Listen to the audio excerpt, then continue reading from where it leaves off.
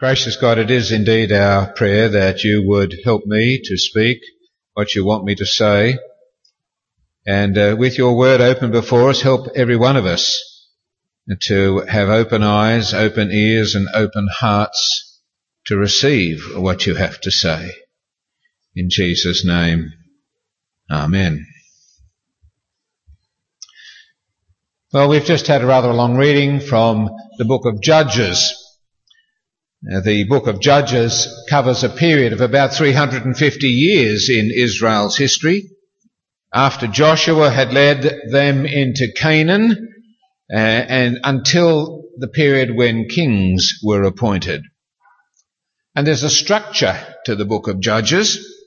It's a structure of sin, sorrow and salvation. Sin, sorrow, salvation. Sin, sorrow, salvation. Sin, sorrow, salvation.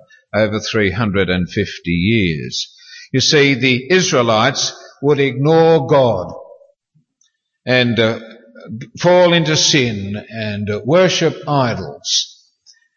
To get the idea of what went on in that period of time, you only need to read the last 3 chapters of the book. In fact, I recommend beginning with the last 3 chapters, because you'll see what degradation of sin and immorality the people fell into over that period. That tells you that the spiritual life and the moral life of Israel over these periods was as low as it can go. Although it's also good to be reminded that the book of Ruth is in this same period, which tells us that in the midst of darkness, God had some people who were faithful. So that's the book of Judges. Sin, sorrow, salvation. They would sin. God would punish them by sending an enemy to harass them until they were in such a mess that they would finally call out to the Lord for help. God would raise up a leader, who is called a judge, who would defeat the enemy and restore peace, and everything would be life, light and happiness again. Time would pass and the cycle would happen again. Same thing, different judge. Then peace and happiness. Time would pass into sin. You get the picture. That's how the book of Judges unfolds. All you need to do is preach the same sermon and change the name of the judge. Well, that's what we're looking at, one of these judges this morning.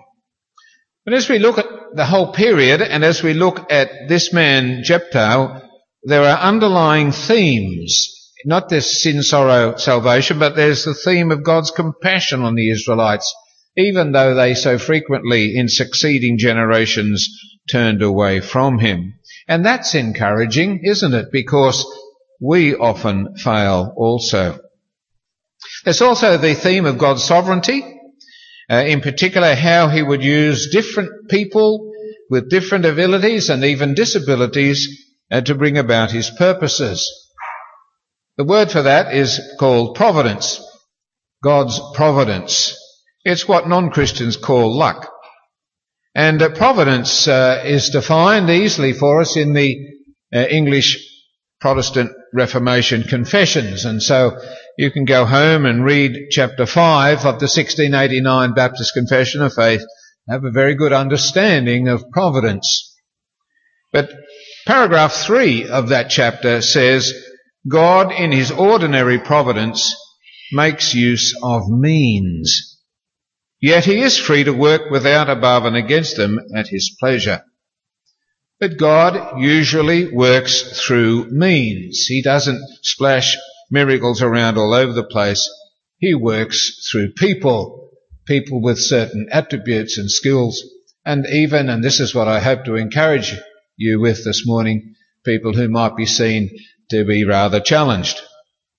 We can see this, for example, in God's choice of Ehud and his left-handedness in chapter 3. We can see God sending rain to bog Sisera's 900 chariots so Barak could destroy them in chapter 4. And even in God's use of a non-Israelite woman named Jael, who was handy with a tent peg and hammer to kill Sisera in chapter 5.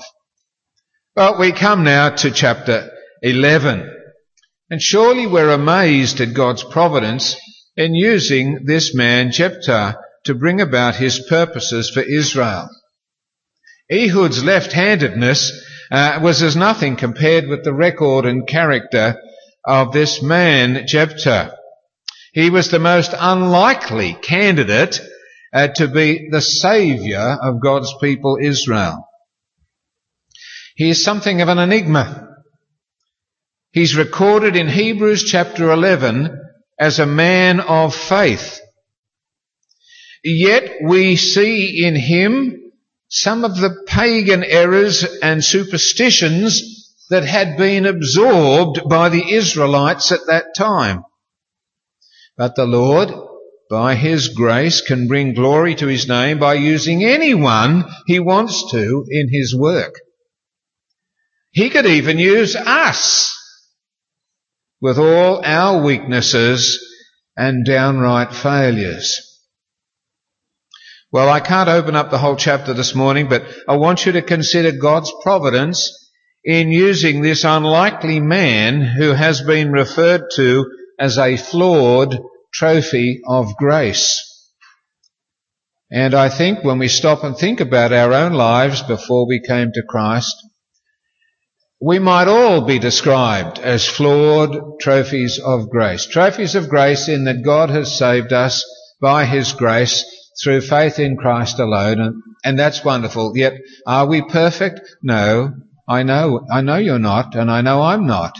So we are all flawed trophies of grace, and I trust that that will be an encouragement to us as we look at this man, a flawed trophy of grace.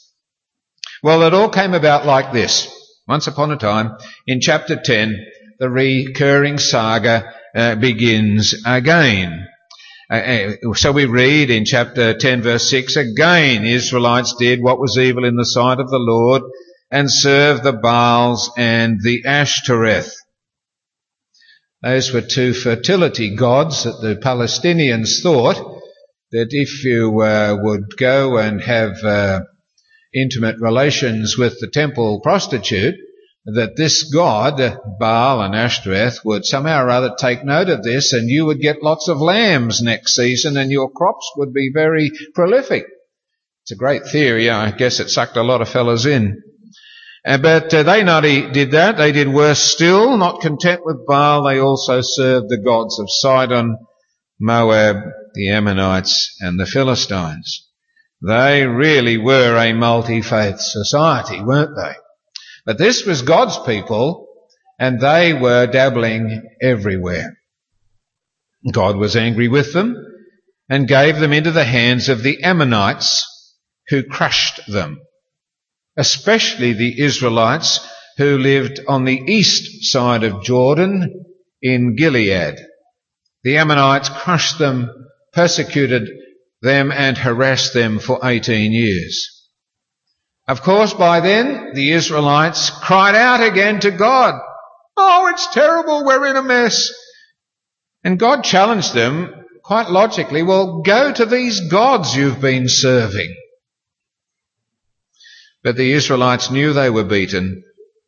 They repented. And chapter 10 verse 16 says they put away the foreign gods from among them and served the Lord. Which is wonderful, except for one remaining problem. What were they to do about the Ammonites who were oppressing them? Well, it all came to a head when the Ammonites gathered together at Gilead and the Israelites gathered at Mizpah ready for battle. But who would lead them? Well, God chose, and this is what we learn in chapter 11, God chose to use, first of all, an outcast man. An outcast man. You see, some time before these events, Gilead, the great-grandson of Joseph, had fathered a son with a prostitute. The son's name was Jephthah.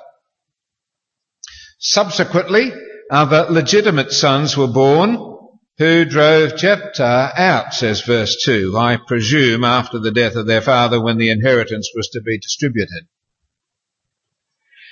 Because of hatred and rejection by his brothers, Jephthah fled northeast of Gilead to the land of Tob, where he gathered about him a gang. I think the NIV calls them adventurers. The ESV calls them worthless fellows. I think we get the picture. He gathered about him, he was a loser, and he gathered about him another gang of losers. And they spent their time with a little bit of banditry and a bit of this and that. I suppose we could say that Jephthah, because of the circumstances of his birth, because of his rejection by his half-brothers, would probably feel that he was a bit of a loser. But in that situation, the reality was it was not of his doing. He was more a victim. He was sinned against rather than the sinner. It was not his fault. Yet still I think he would be a man who harboured some hurt feelings because of his circumstances and his rejection. And he gathered together this little gang, and they had a marvellous time. And that's sometimes true, that when people have been put through hard experiences, like Jephthah, they develop skills as a survivor and as a leader. And anyway, Jephthah became well known for this. And so, eating humble pie, the elders of Gilead came to Jephthah to plead with him to come home and lead them in battle against the Ammonites. Now, what would you say if you were Jephthah? Well, not surprising. And Jephthah said the obvious in verse 7. He said, "Didn't you hate me and drive me from my father's house? Why do you come to me now when you are in trouble?" Well, as you would. Sensible question. And they insisted, indeed promised, that in the event of victory they would not reject him again, and he would remain their leader. Not that the Gileadites would have noticed it, but their treatment of their half-brother Jephthah was an acted parable of the way Israel treated God. Reject him, and then when you're in trouble, appeal to him, call to help from the very one you've rejected. That's what they were doing with God. That's what they'd done with Jephthah. Yet, loser or not, verse 29 says this: "The Spirit of the Lord was upon Jephthah." God chose what men had rejected. And of course we're reminded of the Lord Jesus Christ, who, says 1 Peter 2:4, was rejected by men but chosen by God and precious to him. My paternal grandmother had a little proverbial saying, I doubt it was original, she got it from somewhere, and that is, "There's many a brainy head beneath a shabby hat." I'm sure there are other equivalents in other languages. But that is to say, there are sometimes people who may have very humble circumstances, but they may have gifts and skills that we might never have thought of. Or they might be called by God to do great things that we might never have thought of. In 1836, a hotel chambermaid in Scotland conceived a baby outside of marriage, a son. She struggled, nevertheless, to raise him well, and he became a famous minister, an outstanding preacher, writer, and leader of the Free Church of Scotland, the Reverend Alexander White. I noticed only this week in Reformer's Bookshop his biography and books by him. Why should we be surprised of the people God might choose to serve him? He is sovereign. And in this instance, in chapter 11, he chose to use an outcast man. But the second thing we see about Jephthah is that he was also a faithful man. Verses 12 to 28 tell us this. These verses reveal a man of some gifts. Jephthah he didn't just rush off into war. He began with a conciliatory approach by sending messengers to open negotiations with the Ammonites. It's Winston Churchill who said, "Jaw is better than war. Better to talk if we can first and see what can be done." And that's what Jephthah did. He sent out his ambassadors to negotiate with the Ammonites. Notice that both the messengers and the Ammonite king both referred in verse 13 to my land. This was the problem. Who actually owned this land? The king claimed that the Israelites had taken his land back when Israel had entered Canaan from Egypt. Well, in fact, this was untrue, and Jephthah sent the messengers back to put the Ammonite king right with the facts. Israel had not taken the land from the Ammonites, but from the Amorites, a different tribe altogether. As a matter of fact, the land had been in Israel's hands for more than 300 years, says verse 26, and it was the Ammonites who were the recent occupiers. So Jephthah posed a logical question. If you Ammonites thought you had a case, why did it take you so long to press it? How come it's taken you 300 years to say anything about it? I say that Jephthah was a faithful man not only because of his knowledge of salvation history, his knowledge of what God had done for his people over hundreds of years before, but also because of his trust in the Lord God. He attributed the Israelites' possession of the land as being a gift from God. Now remember, he's, by his messengers, talking to the heathen Ammonite king. Nevertheless, he uses words that places his trust in God. I just want you to look at verse 21, 23 and 27 to get the idea. Verse 21, Then the Lord, the God of Israel, gave Sihon and all his men into Israel's hands, and he defeated them, and Israel took over the land of the Amorites. In verse 23, Now since the Lord, the God of Israel, has driven the Amorites out from before him. And then again, verse 27, I have not wronged you, but you are doing me wrong by waging war against me. Let the Lord, the judge, decide the dispute. Now this is a man that's talking to a heathen king, and he makes no hesitation in declaring that it's God who has done these things. There is a God, and he has done these things, and I'm looking to him. That's what makes me realize this is a fine declaration of faith by one of God's people to a heathen king. If only the Lord would find us always so faithful in various situations. But it now has to be admitted that whilst Jephthah was a rejected man and a faithful man, he was also a reckless man. A reckless man. Verses 29 to 40 tell us this. You see, the usual third phase of the cycle of sin, sorrow and salvation, the third cycle is described ever so briefly in just one verse, verse 29. Then the Spirit of the Lord came upon Jephthah. He crossed Gilead and Manasseh, passed through Mizpah of Gilead, and from there he advanced against the Ammonites. That's the story. That's what we did. He gathered the guys together, went into battle, and drove them from here to there. And that's all that's described about the battle. And then the narrative launches into an 11-verse record of Jephthah's reckless, shall we say stupid, vow. Indeed, he was downright foolish. A man of zeal, yes, but in this case a man of tragic zeal. And we can only wish that the events of these verses, or this part of the chapter, had never happened.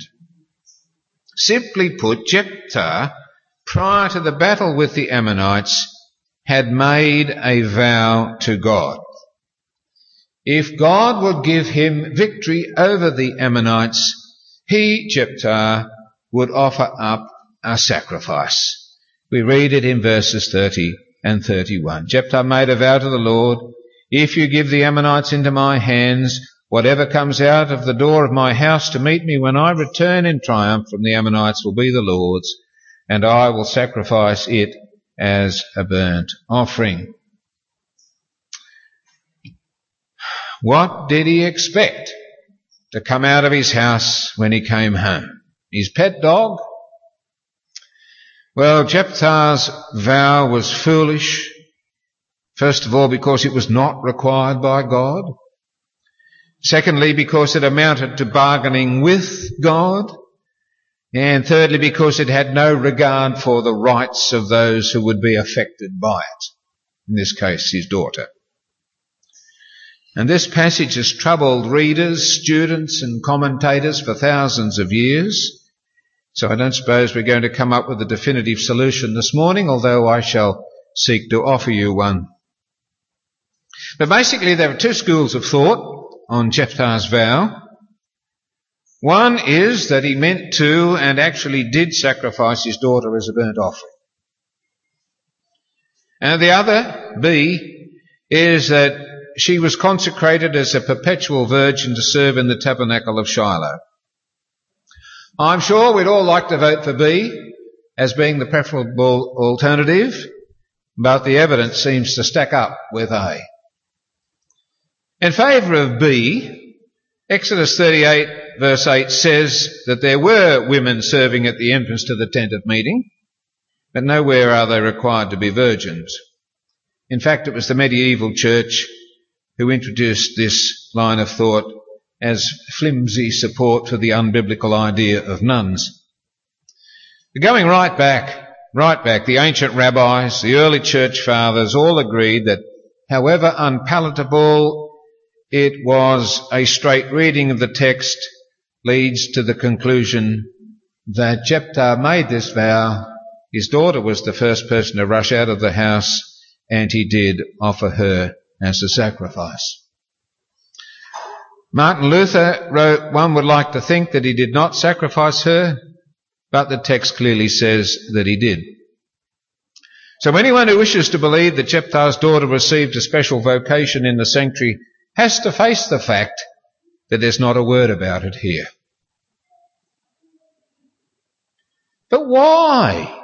Why did he do it? Well, we can't get inside Jephthah's head, and all we've got's what's written here in chapter 11 and Hebrews 11. But no matter which way we look at it, there seems to be problems. I can only suppose, I just presume that this foolish vow was some way to please the Lord. But there's right and wrong ways of pleasing the Lord. And the issue is difficult to resolve. Deuteronomy 12:31 and Deuteronomy 18:10 clearly forbid offering child sacrifices. And apart from this chapter, there is no evidence for human sacrifice in the Old Testament until the time of the kings. But he must have got the idea from somewhere. And it seems to me that whichever of the alternatives is true, that both of them are foolish and dishonouring to God and to the daughter. We need to be aware of two extremes here. One is of thinking that Jephthah was a primitive bumpkin who didn't know anything about Israel's law. It's obvious because of the way he dealt with the Ammonite kings that he did have a grasp of salvation history and what God had done. On the other hand, we need not assume that he had a PhD in biblical ethics. Jephthah was a worshipper of Jehovah, yes, we know that. But as I say, the theological and moral situation in Israel at that time was the pits.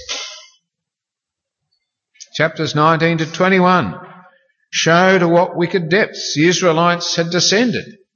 Even a Levite had a concubine.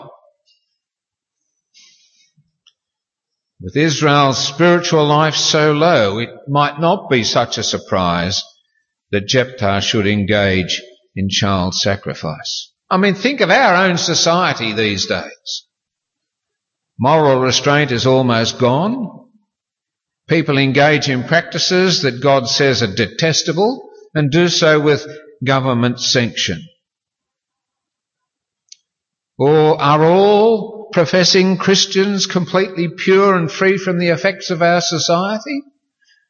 Well, we know no, they're not. We wish we could say yes, but the answer is no.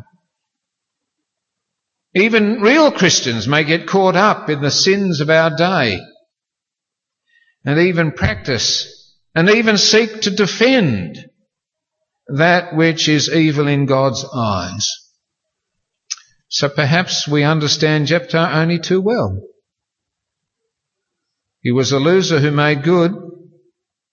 He was a faithful man whom God used, but he was a flawed man. He was not a perfect man. He was a flawed trophy of grace, just like us. And that's what I want to encourage you with by way of some application this morning. Let's consider some lessons. I think what we should see from this event is that God is sovereign. In the words of the hymn, God is working his purpose out as year succeeds to year. We have that confirmed in Ephesians 1:11, according to the purpose of him who works all things according to the counsel of his will. I once saw a motor car with the registration number EPH111. I thought that was really good. How comforting then that must be to us when all around us society is in moral freefall, just like it was in the time of the judges. So that's the first thing. Well, I think this should be a great encouragement to us. God's in control. The world's a mess, but God's working his purposes out. Second lesson I think we should learn has to do with the importance of vows. The importance of vows. It's no sin to vow. It's not wrong. It's no sin not to vow either. But vows are meant to be kept. If we go to Numbers chapter 30, verses 1 and 2, Moses said to the heads of the tribes of Israel, "This is what the Lord commands. When a man makes a vow to the Lord or takes an oath to bind himself by a pledge, he must not break his vow, but must do everything he said." Now it's obvious then that there are good vows and bad vows, even stupid vows. But a vow is a vow. How many men have said, "Lord, if you get me out of this mess, I'll serve you as a minister or a missionary or something." And then they waste years, even life, doing what God has not called them to do. That waste is really just superstition. We must be fair to all concerned when we give our word about something. We mustn't involve others who have no say in the matter. There is such a thing as desiring a good work to serve the Lord, but going about it in the wrong way. And then there are good vows that we should keep. And we should long that others would keep them. I'm thinking of our marriage vows and ordination vows and giving evidence in court. There are times when we make a vow and we're meant to keep them. Psalm 15 verse 4 commends a person who keeps his oath even when it hurts. So beware of vows. I think I've only made 4. When I was baptized, I vowed to serve the Lord forever. When I married, I vowed to keep to this woman forever. When I joined the army, I vowed to serve Queen Elizabeth, her heirs and successors, and all those appointed by her. And when I was ordained to the ministry, to serve God and preach his word as long as he gives me breath. Now that's enough for anybody. So let's perhaps not go rashly making vows here, there and everywhere. But when we make them, let's keep them. The third lesson I think we should learn from this, and indeed the whole book of Judges, is what Daniel brought out in the children's talk this morning. The book of Judges, it seems intent on stressing the imperfection of the salvation that comes through the judges. It doesn't last. 2 or 3 generations past and they do it all over again. So I want you to remember this book covers 350 years. So when we just go from one chapter to the next chapter, we think, oh, why didn't I realise what happened before? But what happened before might have been 2 generations ago. I mean, how well do we pay attention to what happened 2 generations ago in our family or our nation or our denomination or something like that? But it never seems to last. It's almost as if Israel's always looking for the one. And yes, their expectations were flawed, and in fact most of them rejected the Lord Jesus when he did come. Yet full and perfect salvation can only come through Emmanuel, God with us, the Lord Jesus Christ. Christ Jesus came into the world to provide by his perfect life and perfect death the salvation that judges could only imperfectly point to. That's why we read in our New Testament reading, just this trustworthy saying, Christ Jesus came into the world to save sinners. And he saves them. Judges were raised up by God in Israel and he saved them for a little while.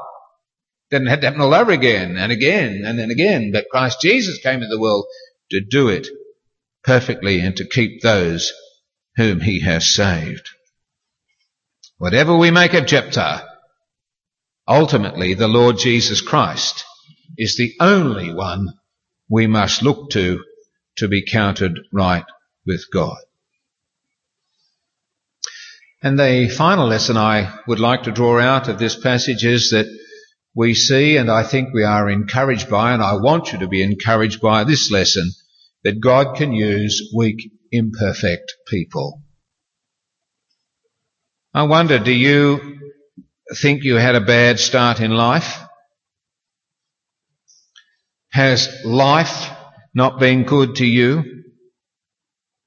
Don't be oppressed by that. Don't let it burden you. God could use Jephthah, and he can use people like us. Of course, that's no excuse to be satisfied with weakness or stupid error or just cringe your way through life because of difficult circumstances in your early life. Get over it, as they say. Go to Bunnings, get some timber, build a bridge and get over it. Move on. In Christ, of course, I'm thinking. No good hiding behind something sad that happened in the past. God can use you. So start seeking to improve your abilities. Do what you can for him, because it's people who do what they can for him that God picks up and uses to do more for him. Always we should aim to improve and offer our best to the Lord, yet it does our hearts good to know that the Lord can use us less than perfect as we are. Are you encouraged by that? That's God's message this morning. Let us pray.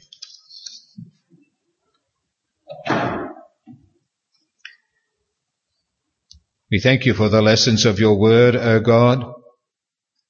Thank you that you use and raise up really wonderful, marvellous people like Moses and Aaron, King David, Samuel, Joshua, the Apostle Paul and Peter.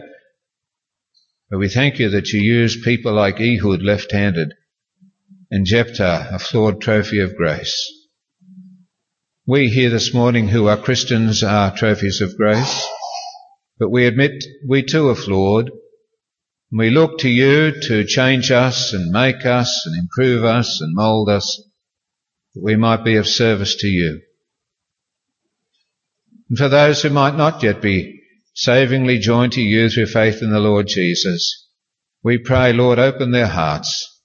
Enable them to see Jesus in a new way as the only one, the perfect one to save from sin, the perfect Jephthah, without the flaws, perfect in every way, the one who really does save. For his name's sake we ask it. Amen.